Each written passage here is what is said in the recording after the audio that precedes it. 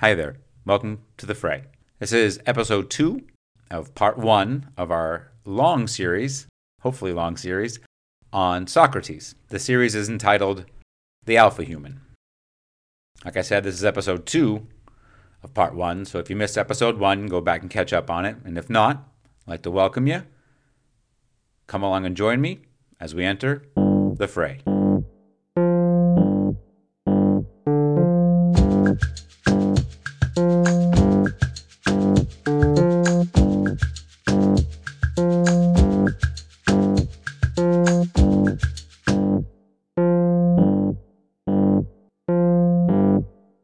You have a choice to make. Number 1 or number 2.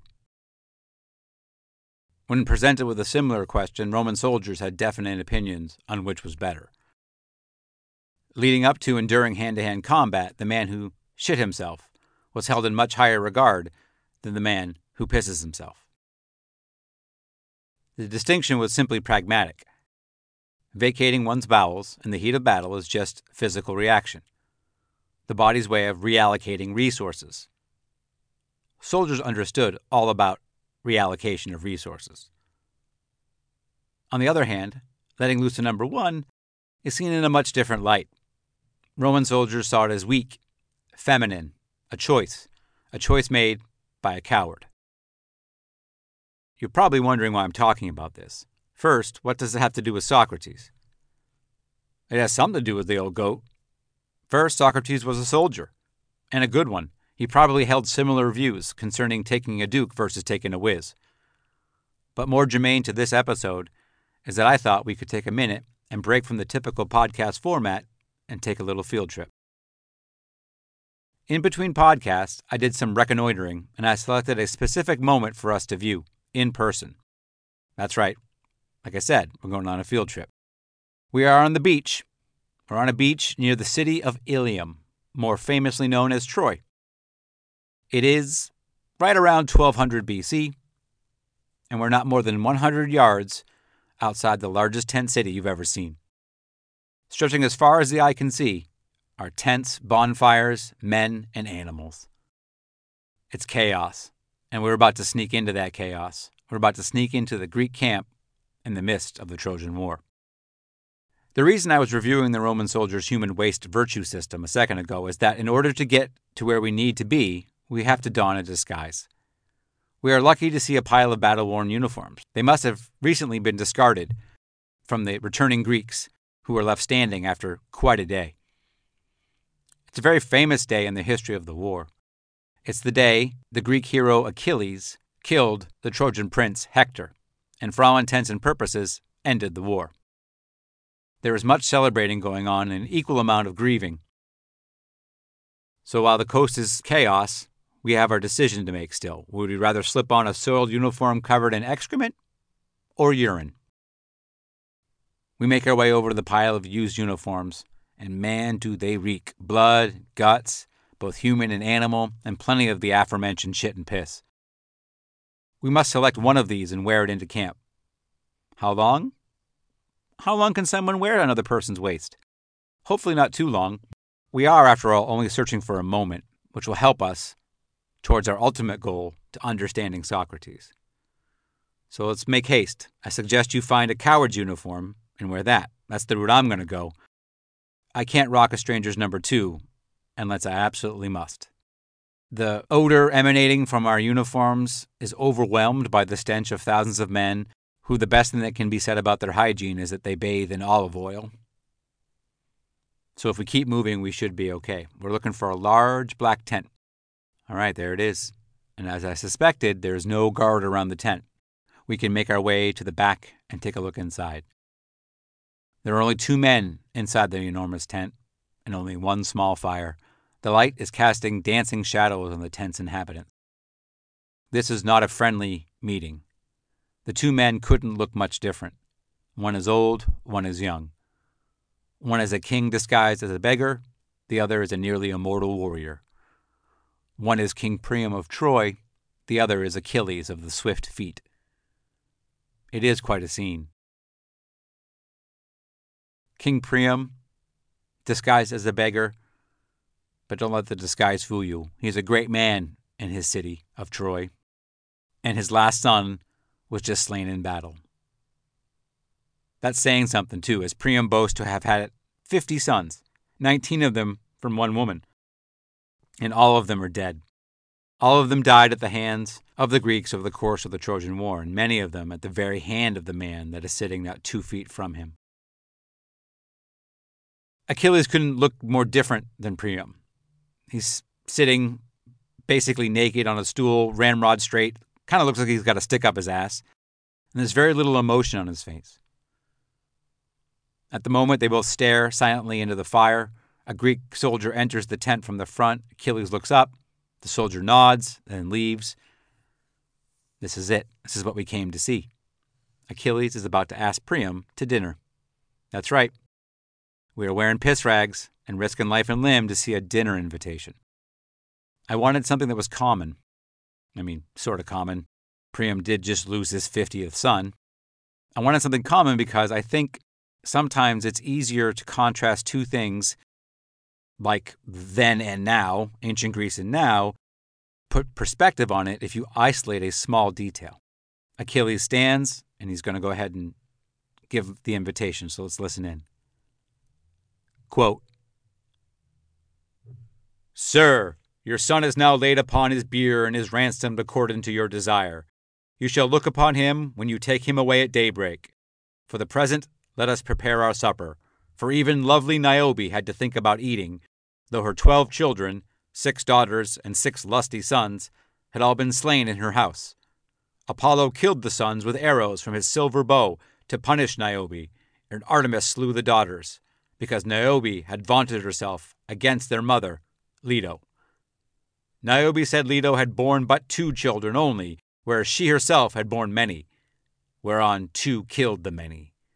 9 days did they lie weltering, and there was none to bury them, for the son of Cronos had turned the people to stone. But on the 10th day, the gods in heaven themselves buried them, and Niobe then took food, being worn out with weeping. They say that somewhere among the rocks in the mountain pastures where the nymphs live that haunt the rivers, they say Niobe lives, and still nurses the sorrow sent upon her by the hand of heaven. Therefore, noble sir, let us, too, now take food." So how different is that than the last time you asked a buddy to have a bite to eat? Did your invitation have any kill-crazy family massacre stories in it? Mine neither. I'm wondering how these old boys ever got around to fighting when something as simple as his dinner invite takes a half an hour. But that's it. That's what we came to see. So it's time to take our last look at ancient royalty and get out of these awful piss rags. Okay, so what was the point of all that? Well, I did tell you that I love the Iliad. I couldn't let the opportunity pass me by on this time-traveling philosophical road trip. This is one exit I was sure to take. Another reason is that I think that chewing on a paragraph from the Iliad feeds directly into the time frame we're going to be talking about in this episode. We began our journey 40,000 years ago and have made it all the way up to about 1200 BC. We've been hauling some temporal ass. Showcasing the Trojan War to give you the flavor of what this time period in Greek history is all about is kind of a no-brainer, because the people that populate the epic poems, the Iliad and the Odyssey, are a great representation as to what it is like to live in 1200 BC. It was like the philosopher Hobbes said, nasty, brutish, and short. A big reason for that was because Greece had a warlord problem.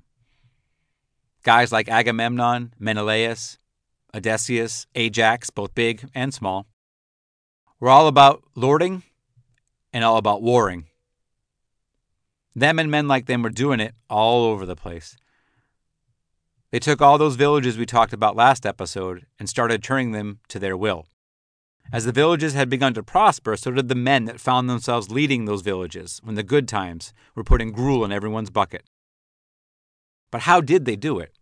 It seems very anti-Greek to have one man in charge, especially considering what we learned in last episode and what we continue to learn about Greek culture and how civilization came about. It's also consistent with how people in many ways felt back then. They thought it was pretty crappy too, but tyrant's going to tyrant. Because what are you going to do? life was better under these asshats. There was more stability, though that is, like many things of the ancient world, relative. Stability for us means earning a steady 3% on our T-bills. For an ancient Greek, stability meant living past the age of 7. That is, if you were a guy. If you were a girl, just the chance at living was something you were craving, because it wasn't that easy. Never easy for women. But there had been improvements. One of the largest improvements was the ability to plant those all-important olive and grape crops and have them last long enough to bear fruit. In some cases, like with olives, this can take up to 40 years. So you can see how having a supermassive asshole on your side was okay if he was able to fend off all the other neighboring supermassive assholes. It's hard to say any of us wouldn't agree to that, beat starving to death. The other thing that was happening to help keep the warlords in power, besides producing some really great extra virgin olive oil, was that what served as sort of custom, I'm not going to go as far as call it religion, but the customs of the time were being transformed. Those home and hearth gods, the stories that villagers told themselves, their technology, that's what it was. For instance, if in the springtime and you go to start your lawnmower and it's not working, it's not starting, you look like an idiot for a few minutes, ripping on that ripcord, all your neighbors are laughing at you. What do? Well, you go back in, you find your phone, get on YouTube, and you ask the question, how do I get my lawnmower started? And within 0.91 seconds, you'll have 4 billion answers. That's technology. You use technology to solve your problem. For the ancient Greek, their custom, their technology would go something like this. Everything would be the same. You'd walk out. You'd pull that lawnmower out. You'd riff on it 5 or 6 times. Neighbors all be laughing at you. You'd stomp off looking for your technology. You'd grab the closest goat, maybe a chicken, and you would slice the throat and let blood go everywhere, and you would just wait for the lawnmower to start. Talk about being relative. Anyway, those customs were being transformed. They were always there, but now pace of change was starting to accelerate. It's not that strange that a spiritual movement, a customs culture movement will go through change. It's usually slow and basically imperceptible unless there's some sort of major event that changes the very fabric of reality. Well, not that dramatic, but something big happening does hasten along the pace of change. For its time, the Trojan War was as big as you can get. The stories that were coming out of the war, usually in iambic pentameter, were drenched in the supernatural. Except that's a word we can't use when we are talking to the average ancient Greek, because there was no super in the world of gods and goddesses. It was all natural. I mean, gods were super in their minds, but they didn't believe that they didn't exist outside of the world. They, of course, existed. They were natural, really scary, and really confusing. What must it have been like to live in a world where you literally believe that a god can appear as a benign farm animal and then transform into a supervillain with golden goo for blood? And what about the rape? I mean, how fucked up is it if you happen to be attractive, and this worked both ways, on both genders, you could expect to be raw dogged by a god disguised as waterfowl. I mean, in the truest sense of the words, what the fuck? Well, to get back on track, the Trojan War signals a changing of the times. Gods and goddesses have always been around. They are just part of that large, magical, supernatural belief system that we humans employed for about 98% of our entire existence. So far be it from us to judge. But what changed after the Trojan War was that the fat cats, the gods and goddesses of Mount Olympus, were put to work. The warlords took what was once universal and personal. Universal is everyone in Greece did it. Personal is that they did it their own way without any guidance. There was no formalization of the practices of what they did to appease their gods and goddesses. So it was universal and personal, and they began to insert themselves into it, them being the warlords. Now, a modern example to help you out may be think of television. When television first broke big in the early 1950s, almost exclusively the content was local. The programming was local. Now, as the years passed, control of that content and the airwaves was consolidated into smaller and smaller groups of media conglomerates. They all sort of formed this soupy mass of shit. And out of the ass end of this filthy mass of shit was shat Fox News. Now, a similar sentiment can be made for the likes of men like Agamemnon. So that's where we find ourselves in the 1200s BC. At this point, we're going to have to keep faking it till we make it, because it's hard to imagine something like democracy ever coming out of a situation like this. Over the next 300 years or so, the lands of the warlords were in constant flux. A mixture of greed and need required that people compete for resources. Warlords came and went as certain areas of the peninsula had grown to such a state that they in fact became a state. A city-state, to be exact. In many ways, these city-states do not differ greatly from our own states.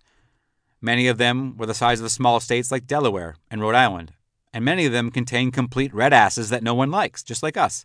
I'm talking to you, Sparta. Oh, and hey, I would like to introduce you to our state of Ohio. I think you guys would get along great, but I digress. My point is that in those 300 years that passed from 1200 to 900 are great examples of the one step forward, two steps backward problem. Progress was very hard to come by because they were always fighting. Fighting in the figurative sense over the scant resources, and fighting in the literal sense when the scarcity of resources required a raid, or, in ever-increasing numbers, resulting in all-out war.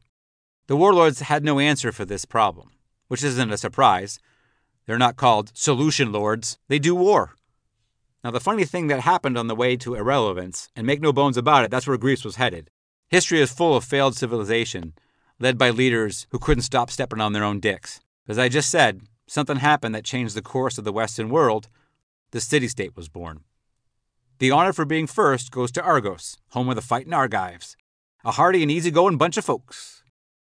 Other city-states were soon to follow. If you Google a list of city-states in chronological order, Google says Athens was first, and by a long stretch, too, which doesn't really jive with the information that I got from the books, so tomato, tomato. I'm going to stick with my Argives. In any event, the city-state brings about great change for all of Greece. I've never gotten my clear answer in my head as to why the Greeks formed into city-states. I have a feeling that this is a modern term used to help us understand their culture. The area that became Argos, the city-state, and its inhabitants that lived there, more than likely thought of themselves as Argives long before 900 BC. It may be more accurate to say that the Greek city-state as we know it came into being in 900 BC. However, Argos and the hundreds of city-states to follow over the next century couldn't kick the tyrant habit. They couldn't shake the he's a son of a bitch, but he's our son of a bitch cycle they were caught in. Lucky for them and us, that progress is not a singular focus because even though politically the Greeks were as stunted as ever, in other aspects of their life, you're about to begin to see some of the amazing contributions ancient Greeks are known for. And that's no joke either. These are some all-time greats. The first invention that we're going to talk about is the epic, in the form of not one, but two massive poems entitled The Iliad and the Odyssey. They are believed to have come out within the same year, though no one knows the precise date of publication. We know it happened in the 8th century BC. And when we're talking about the thousands of years that separate us from ancient Greece, it's amazing that anything at all has survived.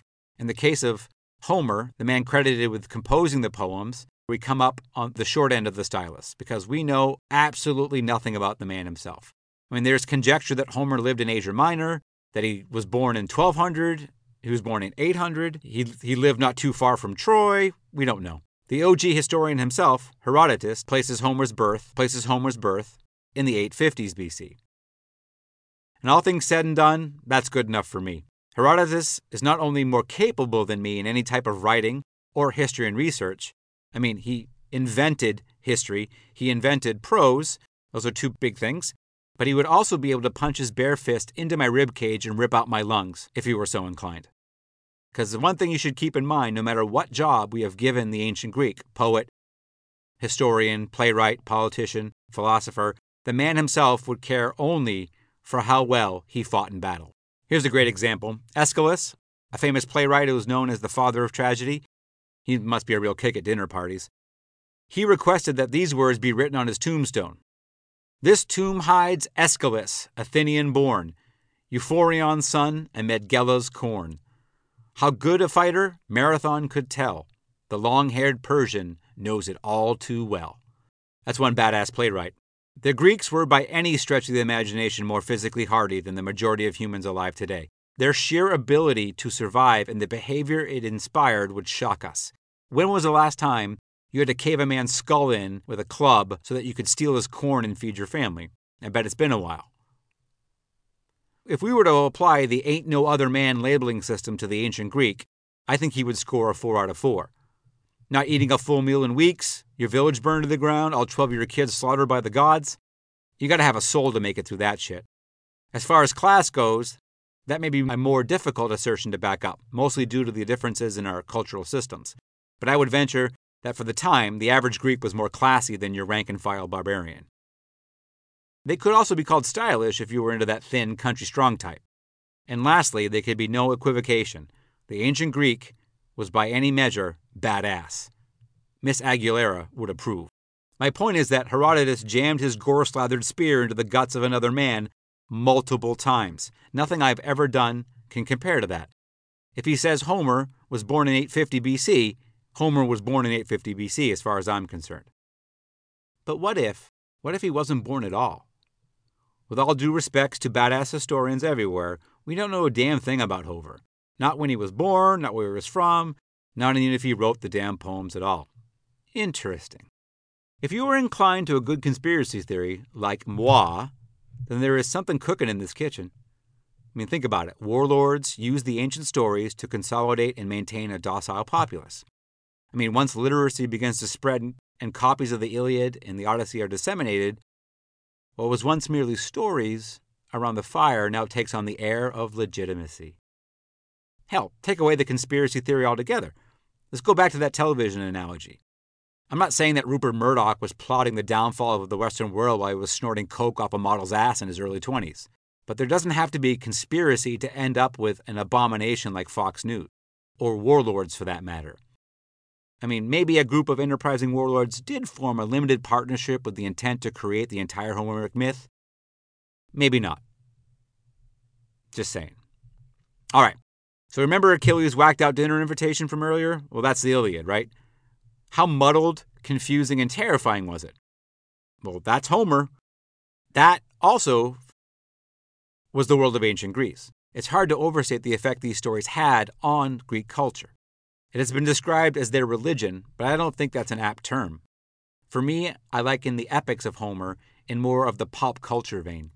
Delivery systems for bootstrapping reasons for acting inhumane, for acting less than human. Hard life wasn't just surviving, it was fighting tooth and nail. And when you fought tooth and nail, bad things happened. It's hard to put ourselves in the place of someone that desperate. But so much of human history must be made up of an endless series of Sophie's choices that humans have been forced to make. So the Iliad and the Odyssey helped make sense of that world to the Greek. When your brother's family begs you for food and you ignore their pleas as they die of starvation because he made fun of your big nose, it feels better knowing that the gods and goddesses, the beings tasked with creating and ruling your world, would most certainly let your bro starve too. So you kept the goat because you liked a little cheese in your arugula salad and your brother's family wasted away. So what? It's not like the omniscient beings that rule the world are any better. In fact, they're worse. So no problem. What's a little fratricide when a tasty salad is in the works? And beside being a vehicle to excuse any and all bad behavior under the banner of whataboutism, which does sound familiar, the Homeric output of the 8th century also legitimized one of Socrates' greatest foes, revenge. Eye for an eye. Treat your friends well and your enemies worse. Fuck your brother. He should have considered your feelings more before honking off about your honker. The pages of the Iliad and the Odyssey are also awash in this type of thinking. Revenge. The very premise of the 1,000 ships was based on not only getting Helen back, but to make the Trojans pay for what they did. So this was popular stuff. I mean, who didn't like being told that you can do anything you want to anyone you want whenever you wanted to? Socrates will work his whole life to defeat what he saw as a yoke around the neck of man, but the people of Greece loved it. The epic works of Homer became, for all intents and purposes, the gospel of the Greeks. Like many holy books throughout the ages, while delivering some relief to the common man, it was being used mostly to consolidate power and enforce agendas that were in the best interests of those in power. It led Socrates to mistrust poetry. He was not a fan. He was probably a fan of this next contribution to the world from ancient Greeks in this time frame. The 8th century produced the first Olympic Games. We know they kicked off around 776 BC. In many ways, the games, which were highly attended and very popular, are similar to today's games. It was a chance for each city-state to impress and hopefully intimidate their neighbors. There is actually a record of each of the original Olympic Games that lasted over 1,000 years before getting canceled by the Christian killjoys of the 4th century AD. The Olympics were more than just naked blokes wrestling and running, junk flapping everywhere. They were, as they are now, replacements for war and warlike behavior, a chance to generate civic pride without resorting to mass slaughter. To think of all that went into the ancient Olympic Games with hundreds of city-states participating is pretty mind-boggling. The fact that every 4 years the entire Greek peninsula would journey to the vast lands of the Peloponnese, where the Spartans lived, basically, and run and jump and compete is impressive. It is absolutely astounding that they could do this for over a millennium without starting one single armed conflict. Like Zimmerman said, hardy, but easygoing. Athletics and art showed remarkable innovation in the 8th century. This was due to the extended time of peace. The trade agreement and the treaty had replaced the sword and the shield for many of the city-states. Many of them were big enough to support agreements over armaments. This was freeing up Greeks to begin to experience a little bit of that leisure they were so fond of. And it paid off. Within 100 years of city-states being on the scene, we get Homer and we get the Olympic Games. But the Greeks don't stop there. The hits just keep on coming. Next up on the hit parade is something called the Delphic Oracle. Now, you've probably heard about it. It's been portrayed in movies. It's usually portrayed as sinister or mysterious. It was much more benign than that, but powerful. We still know about it today. That's saying something. It is a real place in Greece, and it has enormous significance in the entire Greek Commonwealth and of Socrates in particular. This is a big time of change for the Greeks, most of whom are highly conservative people. New shit is not something they are going to get all excited about. Homer is out there making a rock star out of the sacred rites that predate the invention of the wheel. The Olympics are stealing the true glory of hand-to-hand combat. The only true measure of man has been replaced by games. These changes reverberated through the culture of ancient Greece. For some, it was a welcome from the same old 40,000-year recipe for elk tongue ragu, and for others, it was a great old spit in the face. So it didn't take long for the conservatives to fight back. I believe this because no one really knows who started the Delphic Oracle. It is credited to Apollo, but we have already covered what a douche he is. Stuck again without the facts, my mind begins to wander into conspiracy territory, but this time I think it's more justified. I think a solid case can be made for a conservative basis for the starting of this oracle. First it was built in the middle of nowhere, top of a hard-to-reach mountaintop. This is straight-up conservative porn. And what interests us most is what is written in stone as you enter and when you leave the monument-like structure. There are 2 words carved into the arch that serves as the entrance and just 2 words carved into the exit as you leave. So whoever created the Delphic Oracle has to be given some credit for encompassing so much for using so little. It is the embodiment of what it means to be an ancient Greek. The 2 words carved in stone as you enter the temple are "Know thyself." 2 words that are pretty remarkable considering the time they came about. Introspection was not a strong suit of the ancient Greek. To adorn your temple with an inward-directed command was new, but harkened back to something very old. At first, people will take this quite literally, as in, check yourself before you wreck yourself. It's hard to miss the shot across the bow to the tyrants and warlords of the day. The oracle is calling the most powerful to account for their behavior. Know your place. You are the son of your father and his father before him. Stop being such a gobshit. But others, like Socrates, see this as a psychological request. Know thyself was a command to search inwardly for answers. But it would take almost 300 years for someone, our alpha human, to make that connection. Up until Socrates comes on the scene, the Greeks didn't have a need to understand themselves. It was to them an unknowable void that was under the control of morally corrupt but powerful deities. The other phrase which is carved over the exit is even more Greek in its ethos. Be moderate. These are the 2 words that you see as you leave the oracle's temple.